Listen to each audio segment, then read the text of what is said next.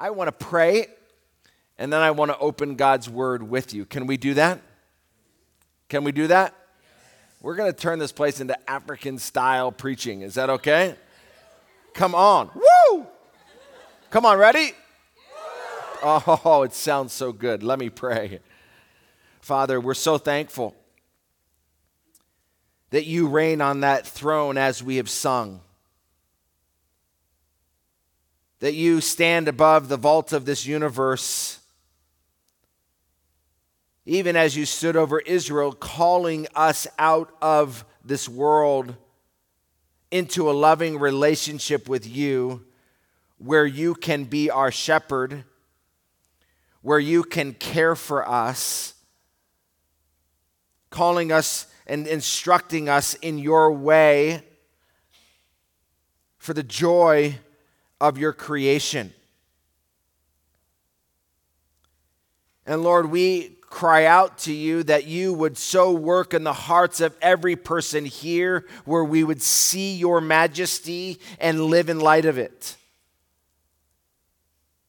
That you would truly reign, that you would not just be a fiction character in the heavenlies, but you would be a real character who we yield to every day, who we live in light of, who we serve with every ounce of our being. That this church would be a church that is a light in this community. That your name may be great. That our neighbors may be impacted. Lord, I pray that through the truth of your word, that you would instruct people this morning on how they can live in this world in a way that matters, in a way that's wise. Lord, aid us and help us. We would ask, we would pray. For your name's sake, we ask these things. Amen. Amen. Well, what a joy it is to open God's word. I want to draw your attention to Matthew chapter 10, verses 16 to 23. I want to make an assumption this morning. The assumption is that we live for our King and Master. The assumption is that you are a true disciple of Jesus Christ. The assumption is that you have surrendered everything to his majesty. That you love him with all of your heart, with all of your soul, with all of your mind, and that you are an ambassador of him for his purposes. That's the assumption. If you're not on mission and you're not living radical for our master, this message really makes little sense to you. But if you are the real deal Christian, one who is wanting to live for the cause of Christ and for the mission of Christ, to make him known and to bring all people to follow after him, this message is designed for you. And for some of you who have just gotten caught up in the affairs of everyday life and you are not on mission, I want to exhort you right now, get on mission. You're not here for yourself. You died to yourself. You crucified yourself that you might live to Jesus Christ. Amen? So this isn't about you. And even as we talk about this message, we realize that you have to continue to die. But I want to address you as true disciples who are living for a king and his majesty. And this passage is Jesus Christ addressing his disciples, his 12. Now let me just say up front, this is not addressing us. He is addressing his 12. However, when you see and understand his instruction, you realize that the principles he lays forth are not only true for them, they are also true for us. And so I want to draw you to these truths that you might be impacted. In John 15, don't move, I'll just quote it. In John 15, 18 through 20, Jesus said this: If the world hates you, know that it has hated me before it hated you. If you were of the world would love its own. But you are not of the world. But I chose you out of the world. Because of this, the world hates you. Remember the word that I said to you. A servant is not greater than his master. If they persecuted me, they will also persecute what? You. 2 Timothy 3:12 says, all those who desire to live godly in Christ Jesus will be persecuted. History has proven this to be true, to be a reality, that the price of truth has often been the price of blood. You can ask Stephen in Acts 7, or James in Acts 12, or James, the brother of Jesus, who was stoned to death. All of these men paid the price. Or all of the apostles who are known to have died by crucifixion or who had endured much persecution. Or we can go to ancient history where Polycarp and William Tyndale and John Huss and all those great men suffered at great costs. But when we look at our current day, we realize that we have entered into a new day, a new era within the church. And today we are still yet enjoying our freedoms, but we can slowly see that the world is encroaching on them. Slowly see that we are no longer the popular, we are now the outcast. Intolerance is defining our age. Intolerance toward truth, toward God, toward Christ. And we know when we read our Bibles from Matthew 24:21 that the greatest days of tribulation are yet ahead. Am I right? And that's why when Jesus addressed his disciples, he continuously reminded them that they would endure persecution. They would undergo much persecution. He even said that in the Beatitudes. After declaring that he was king, the Messiah, he tells them who is actually in the kingdom. And he gives these beatitudes. Blessed are the poor in spirit. Blessed are those who mourn and hunger and thirst for righteousness. Those are who are in the kingdom. But one of those things he says is, blessed are those, in verses 10 and 11, who will be persecuted for righteousness' sake. Why? For righteousness, just living godly. People will insult us, persecute us, and say all kinds of evil against us. After all, they persecuted the prophets who were before you. What's he saying? He's saying, listen, as they persecuted the prophets, they will persecute you. That is evidence that you are actually in the kingdom. And if you're not enduring some sort of persecution in some sort of way, you need to evaluate, am I in the kingdom? You say, what kingdom? In this sense right now, not the earthly kingdom, but not the millennial kingdom, but the universal kingdom. Christ is on a throne right now, amen? And we who bend the knee to him now acknowledge his universal kingship. If you are in this kingdom, the universal kingdom, you will be insulted. Romans 8:17 says, he declares that the sons of God are those who suffer with him.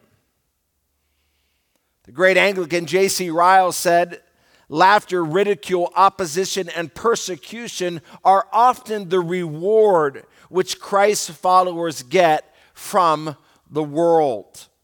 This is what happens of being in this world, persecution.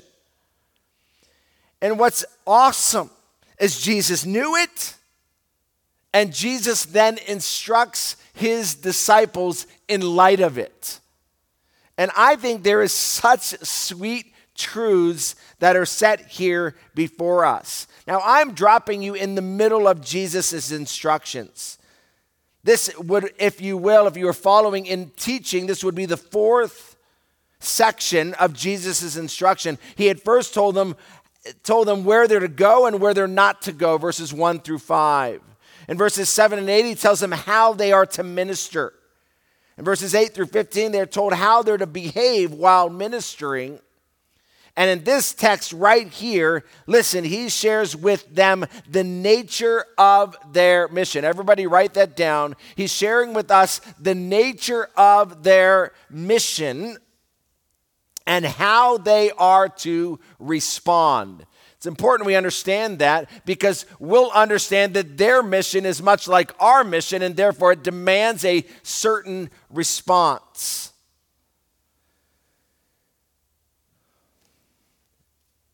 Listen, I believe right here is such incredible wisdom for every one of us as we approach living for Christ in a corrupt society. And so I would pray that you listen with much attention. Now, there are 5 parts to this instruction. There are 5 parts. How many parts?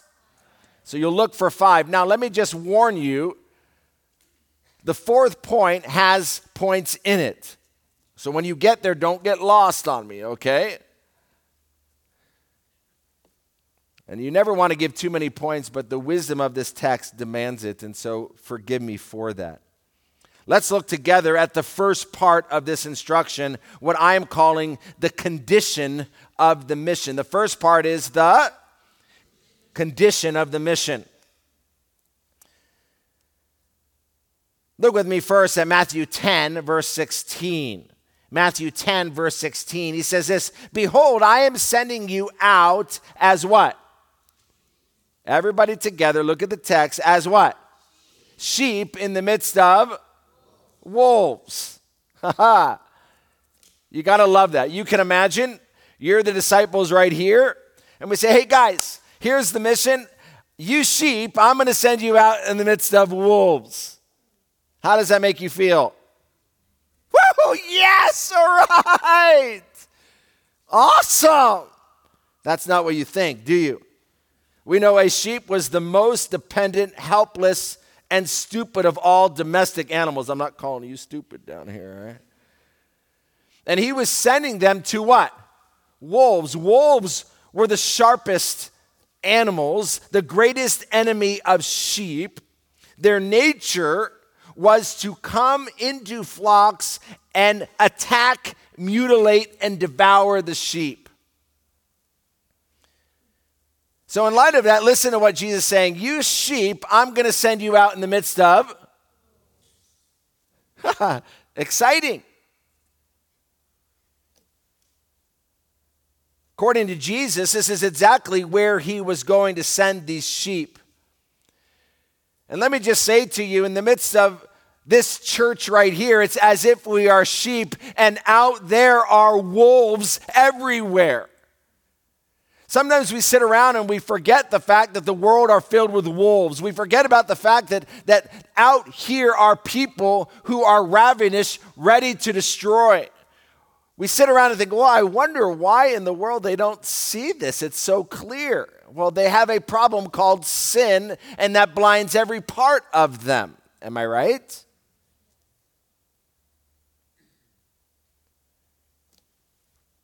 This is obviously not a place that sheep would want to go, but it is the calling of every Christian. It was the calling of these Christians right here to go out into this hostile world of ungodly, sin-bound souls and proclaim truth.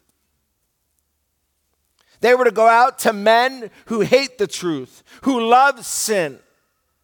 And they were to tell them that they were sinners and in rebellion against the creator of this universe.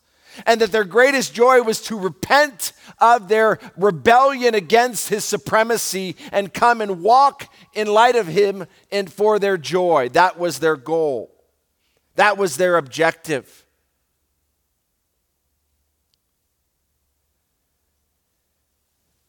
But the nature of this mission is dangerous.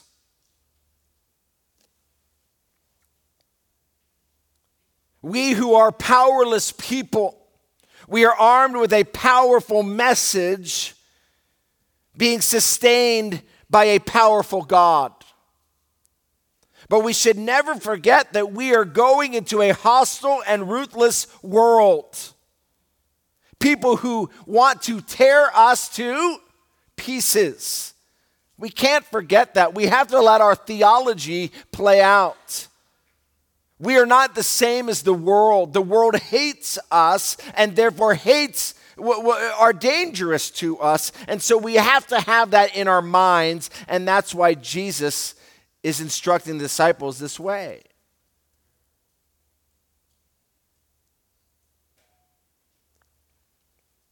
Look at verse 17 and 18 with me. In verse 17 it says, "Beware of men, for they will deliver you over to courts to flog you in their synagogues. And you will be dragged before governors and kings for my sake." Now, you can tell I'm not going straight through the text. I'm taking the truths and I've merged them together, so forgive me as I do that, okay? But when we look at the nature of this mission, we have to also see the fact that these men were told they were going to be handed over to courts to be scourged. The scourge was that 49 lashes. So they were being told that they were going to be brought before governors and kings and mistreated. Every area had its own government. So every major city, you would come in and have its own governance. If there was a problem, they'd bring you before these kings and governors. And then they would discipline you. He's telling you right up front, guys, I'm going to send you and you're going to be disciplined with scourging. Yeah, baby. Yeah, bring it on. That wouldn't have been the mindset. That wouldn't have been the perspective. Look at verse 21. He says this: "Brothers will deliver brother over to death, and father his child, and children will rise up against parents and have them put to death."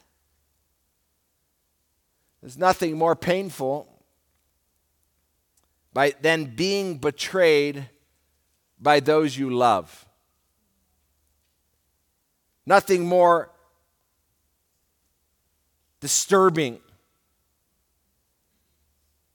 than those within the church mistreating those who are in the church.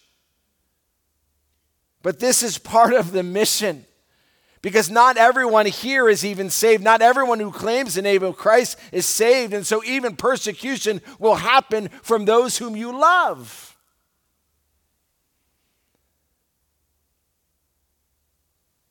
And look what he says in verse 22. He says this: "And you will be hated by all for my name's sake." Obviously, this is not all, meaning every single person, but by the general populace, you will not be liked. You will be what? Now, this is a real problem within our society, because we all want to be liked. Probably the biggest plague we have is our desire to be liked by everyone. Our desire to get close to the right people so that we can get opportunities and we can get these things, or get close to our boss. And so therefore we don't want to be disliked. But according to this passage, part of the nature of the mission is hatred. You won't fit in, you will fit out. You will stick out. You will be uncomfortable because you won't be liked.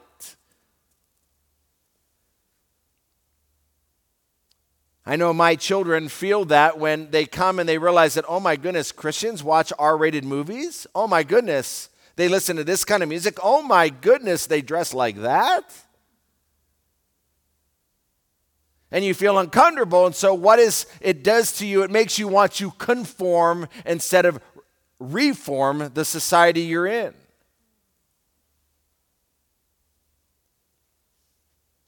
Why are they hated? Because your righteousness, your righteous living convicts. Your righteous living, it brings guilt upon those who are around you. And therefore, they rather tear you down in order to make you change than to feel your guilt every time you come in the door. They want freedom. Freedom from you. freedom from the truth that you represent, freedom from the master who is over you. And from their inward being, they hate you. And they may not even know why. That brings us to the second part of Jesus' instruction. And that is, the second part is the cause of the persecution. Everybody, the second part is what? The cause of the persecution. Look with me in verse 18b. He says that we are being persecuted for my name's sake. For my name's sake.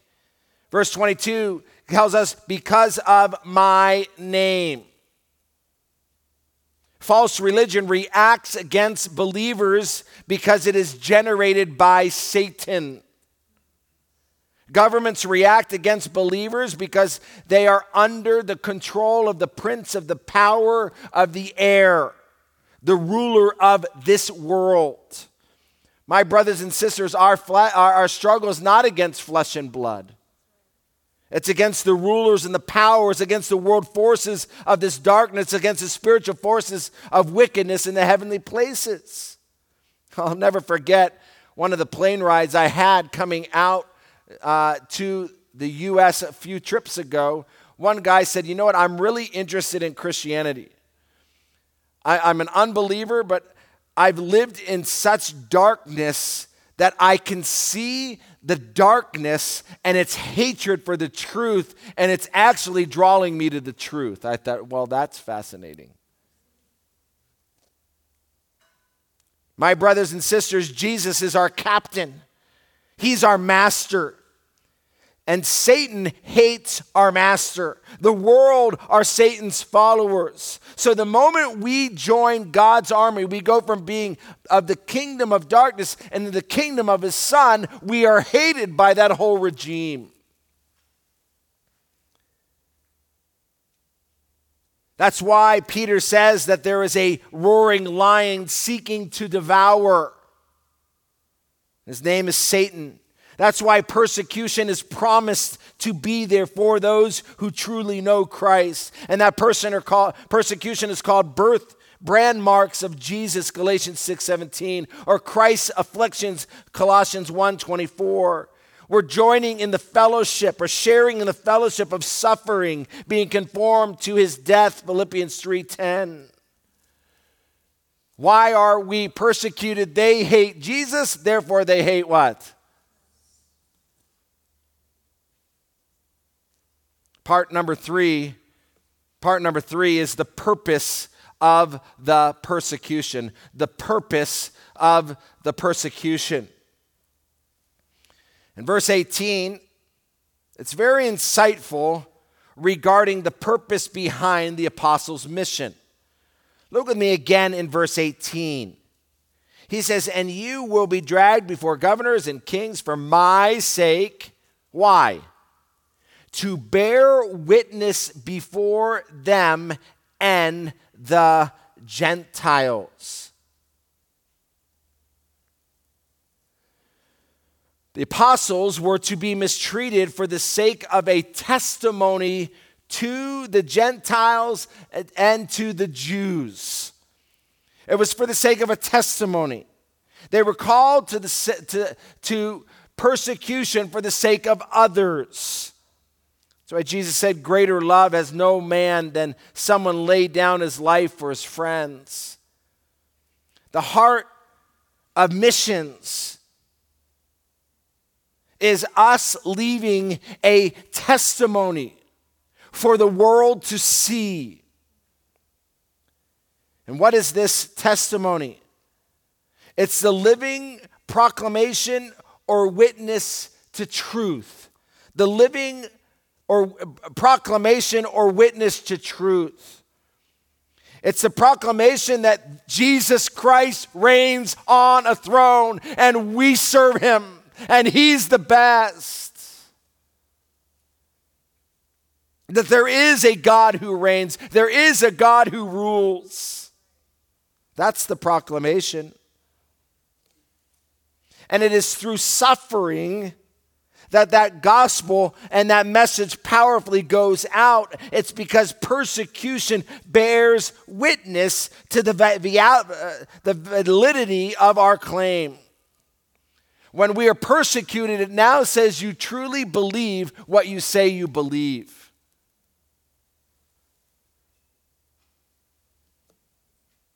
The world knows we truly believe something when we're willing to endure persecution for the sake of it. Our testimony shines brighter when faced with suffering. And so the purpose is that we would leave a testimony. A testimony would go forth from our lives to others. But it will come at the cost of yourself. And you will pay the price for others.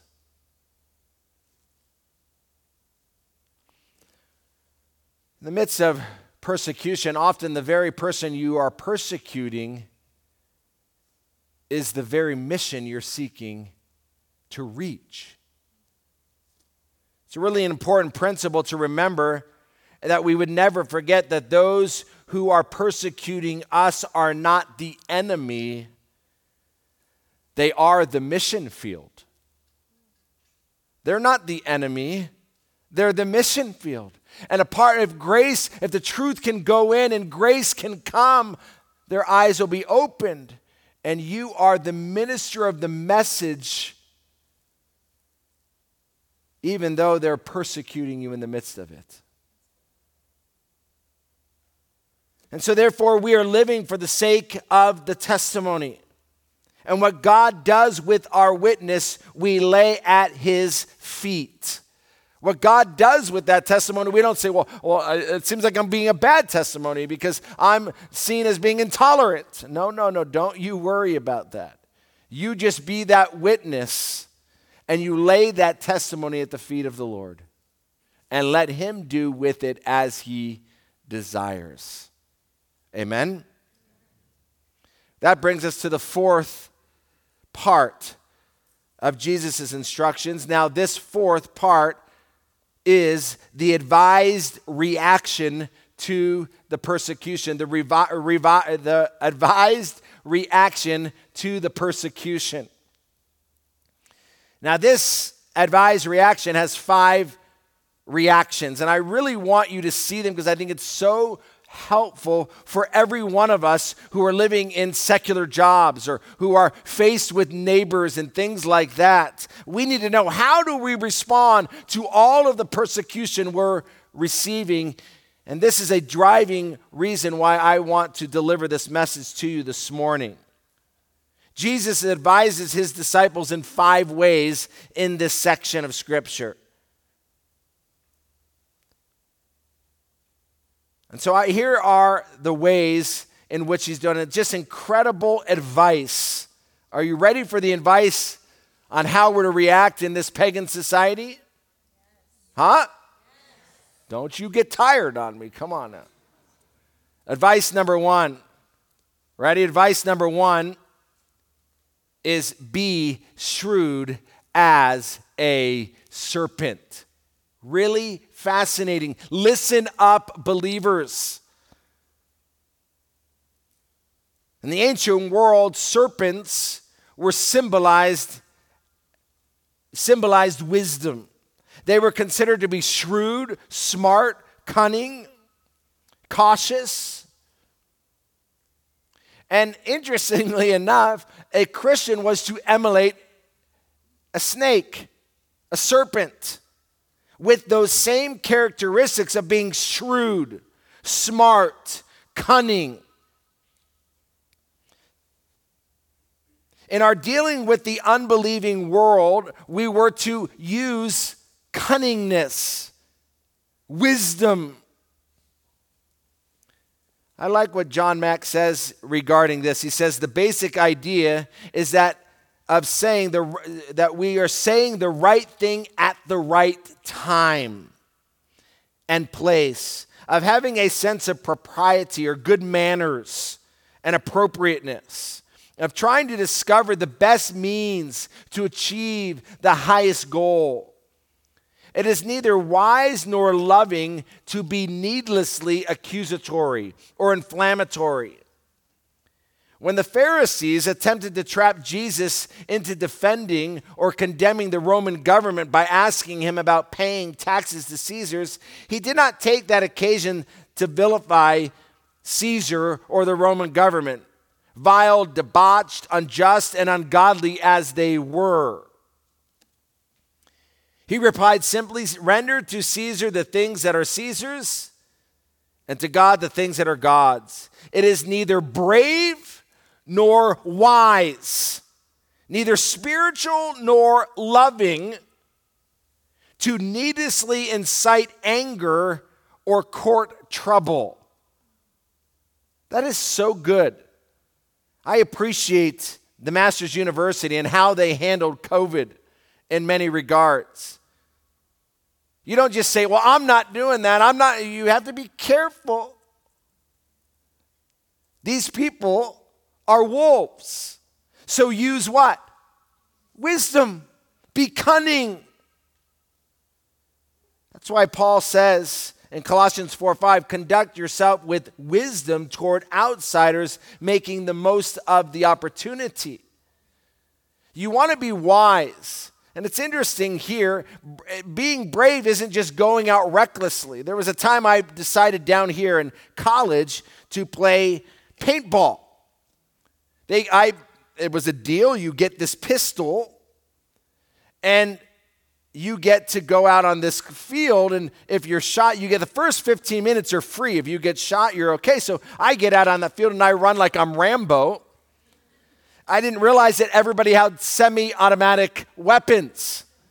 So I go out with my little gun, and I see all these bullets flying at me. I'm running around. I got shot like 10 times in my rear. Sometimes we approach as Christians that kind of thing. We think that being brave is what Christians are to do, and I think that that is absolutely true. We're to be brave, but we're not to be stupid. We're to be wise and cunning.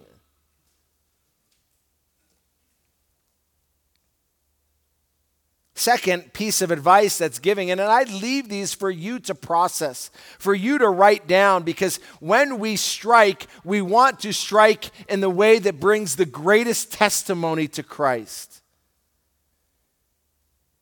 And that's why I really appreciate the advice here, because when I see people taking stands for things, you're like, guys, let's not lose our testimony over that one. I mean, listen, I understand COVID vaccines. I understand everybody's feelings toward those things. But is that the testimony we're looking to leave, or can we leave a different testimony? And those things are for you to determine. The point is this: you be wise. Your wisdom may not be my wisdom, but let's give each other freedom to be what? To be wise, right? You be cunning in your context. And for some of you in your context, step up. I have a brother who stands against abortion. He is more crazy than I would ever be. And you guys think I'm crazy. And that, praise the Lord for that. If that's the calling in which he has, fantastic. John the Baptist, he decided to tell someone that they're having an affair. That guy cut his head off. Just be willing to get your head what? Cut off. Was it wise? I'll let you theologians deal with that one. But in many ways, it wasn't wise. You tell a pagan king he's having an affair, and you make it public. It's probably not the wisest thing to do if you like your head. However, he was called to be a prophet, and he did carry out his mission. So we rejoice and we encourage them in that way. There's a second piece of advice here, and I think this is really important to those who are called to be crazy. He says this, verse 16, be wise as serpent, but what? But innocent as doves. A dove represented purity and innocence. I believe this is referring to a lifestyle of righteousness. It is avoiding negative attitudes and approaches. It involves a positive attribute of purity and godly wisdom. Because godly wisdom has no part in anything impure, anything deceitful, anything defiling. We don't play by the same rules as the world. Because we're not leading a revolt, we're leaving a testimony. Amen? And so therefore, we always know that we do not go against the laws that God has established in His Word. When they revile us, we return with love. We don't hate our enemies, we do good to them. When they revile us, we bless. When they persecute us, we endure. When they slander us, we calm ourselves down or conciliate ourselves. We must represent our message as Paul did, not as coming from error or impurity or by way of deceit. Our behavior must validate our truth, not invalidate it. Therefore, we must live godly in Christ. Your boss is mistreating us. You don't sit around and tell them where to go.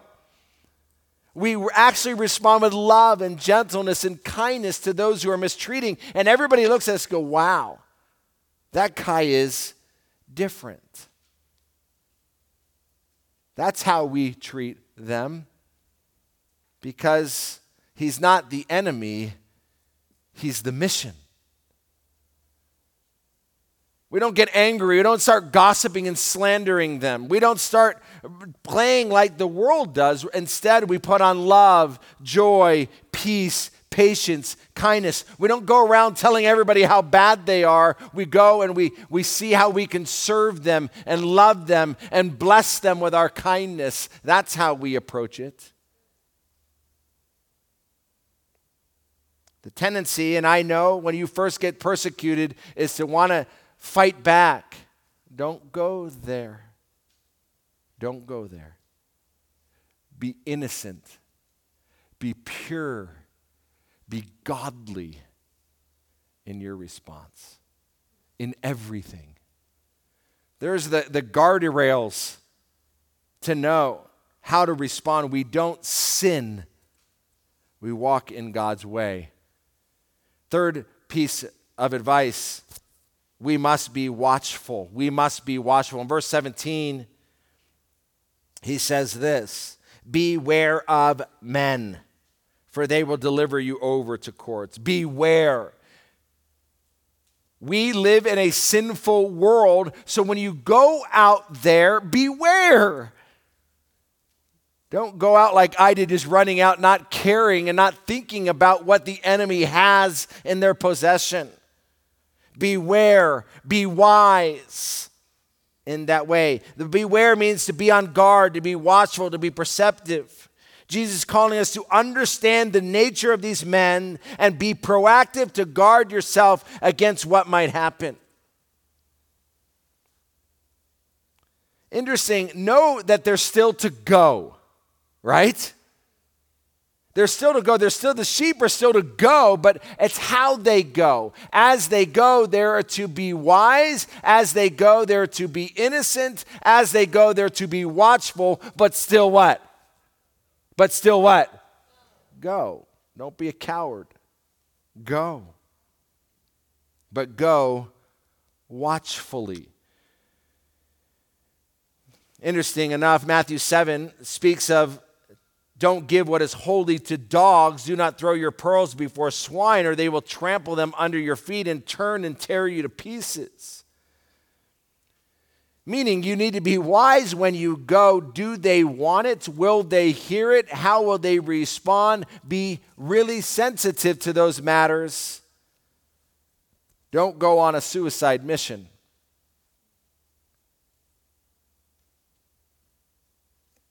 Know the nature of these men as you go to minister.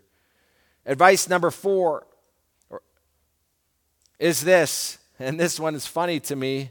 You must not worry. You must not worry. Look what he says in verse 19. When they deliver you over, do not be anxious. Is that not funny? Come on, laugh with me a bit. And if you look at verse 26, he says again, so have no fear of them. Verse 31, fear not. Verse 28, rather fear him who is destroyed. Don't fear them, fear the Lord. This is such a beautiful advice. You're like sheep going in the midst of ravenous wolves. Beware, but don't worry.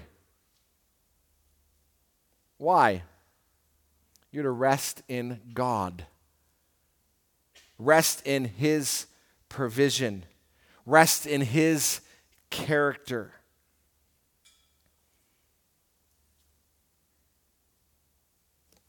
Because he won't abandon us in our critical hour.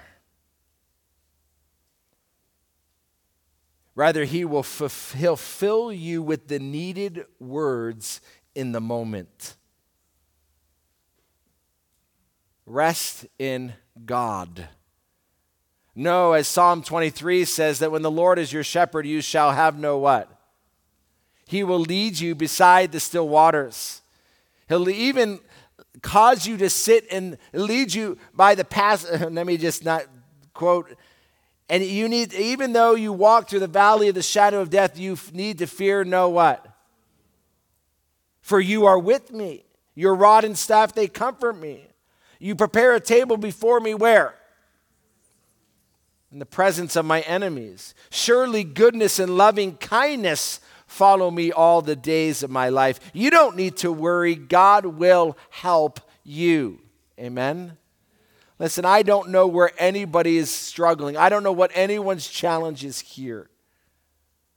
I don't know what you're facing at work, but know that God will help you. And you just lay these pieces of wisdom down and exercise them. There are times where you need to just be radical and say, I'm making a stand. This is the time. And you make that stand. And when you do it, don't fear. God's with you. And we're behind you. Leave that testimony. But do it in a way that's pure and righteous, that Christ might be glorified. The last piece of advice given to us is also interesting. Look at verse 23. He says this: when they persecute you in one town, flee to the next. For truly I say to you, you will not have gone through all the towns of Israel before the Son of Man comes. I don't want to spend time on the whole passage, but his next advice is flee to the next city. When persecution becomes so severe in one place and you can no longer minister effectively, leave it and go to the next city. As I said earlier, our mission is not a suicide mission. We're not going to the middle of Iraq and screaming, Jesus can save you. Persecution is never to be sought, or it's only to be endured for his name's sake. It's not for our sake. It's not a badge we wear that we're seeking to put on and to tell everybody about, look how being persecuted.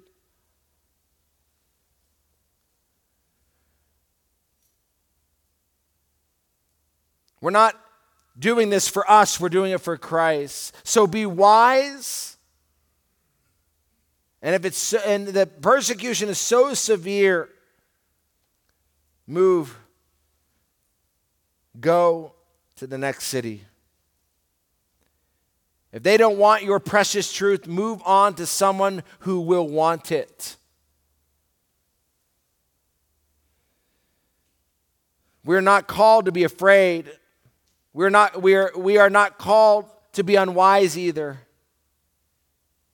And when you look at the book of Acts, you realize that everywhere they were persecution and spread out, God's name and God's word was spread. Even in Uganda, I spent the first 3 years in one location. Trials and tribulations came. I said, okay, well, God's taking me somewhere else. and we moved to Cuba, Mitwe, And I would tell you there is no place on this earth I would rather be. I've been there 13 years. I've been in Uganda 16 years, and let me tell you, it is amazing. And if I weren't there, I would never know John Mobilu, and everyone wants to know John Mobilu.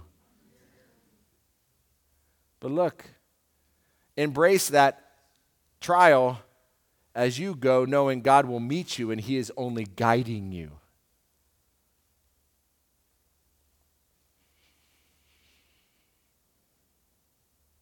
Let it guide you into God's perfect plan. There's the advice that Jesus gives His disciples. It's advice that I think is still true for us today and very helpful and practical. Put it in your Bibles. Write it down so that you can think through these things and be calculated in your actions. The fifth part, going back from the advice now to the fifth part, ends with the sweetness of the end result of the persecution. The end result of the persecution. Look at verse 22, which says this.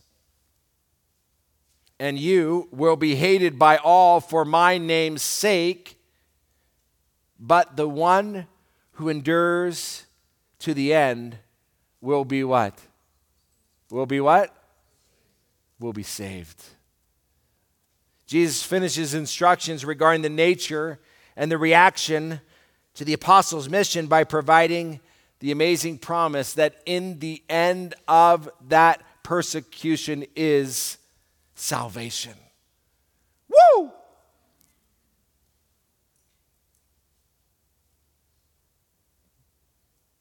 It is the glory of God.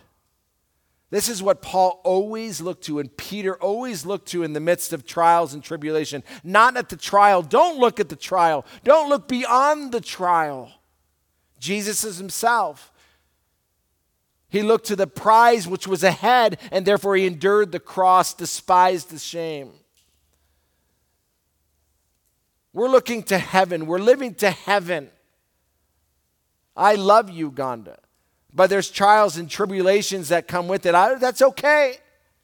We're looking beyond it to the day in which we'll be saved, we'll stand in glory, and we can declare the truthfulness of Paul's statement that the present sufferings of this present world are not worthy to be compared to the glories to be revealed. We will see that glory. We'll experience that glory. We'll have that throughout eternity. That's the day in which we live for. That's what we long for. For those who don't endure to the end, it gives evidence that you were never really a disciple. Remember that. When you find yourself being faced with trial and tribulation and you run and you abandon God and you want to blame God and He didn't, no. You see, as according to Matthew 13, some of these things sprout up to truth, but when persecution and affliction comes because of the word, they fall away because they were never of us to begin with. And I really believe not many in this room may not be in the kingdom of heaven because we don't live for the King. We live for this present world with no affections to the Master. We go about our day just like every other unbeliever goes about their day.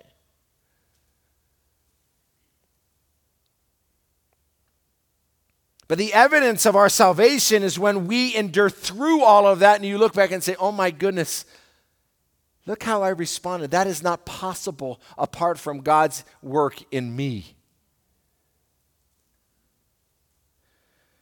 Many years of our ministry in Uganda have been filled with persecution. Those who had followed our story from the beginning know that the first 7-8 years were one massive trial, multiple massive trials after the next. There's not a day where when you don't have trials, you're like, man, where's the next trial coming from? But when you endure it all, and you becomes numb to it all because you realize that I'm on a mission to leave a testimony of Jesus Christ to this world. And it's not me. It's God what? In us, who enables us to endure to the end. Therefore, those who truly belong to our Master endure through all the pains of persecution because they are held by God's love.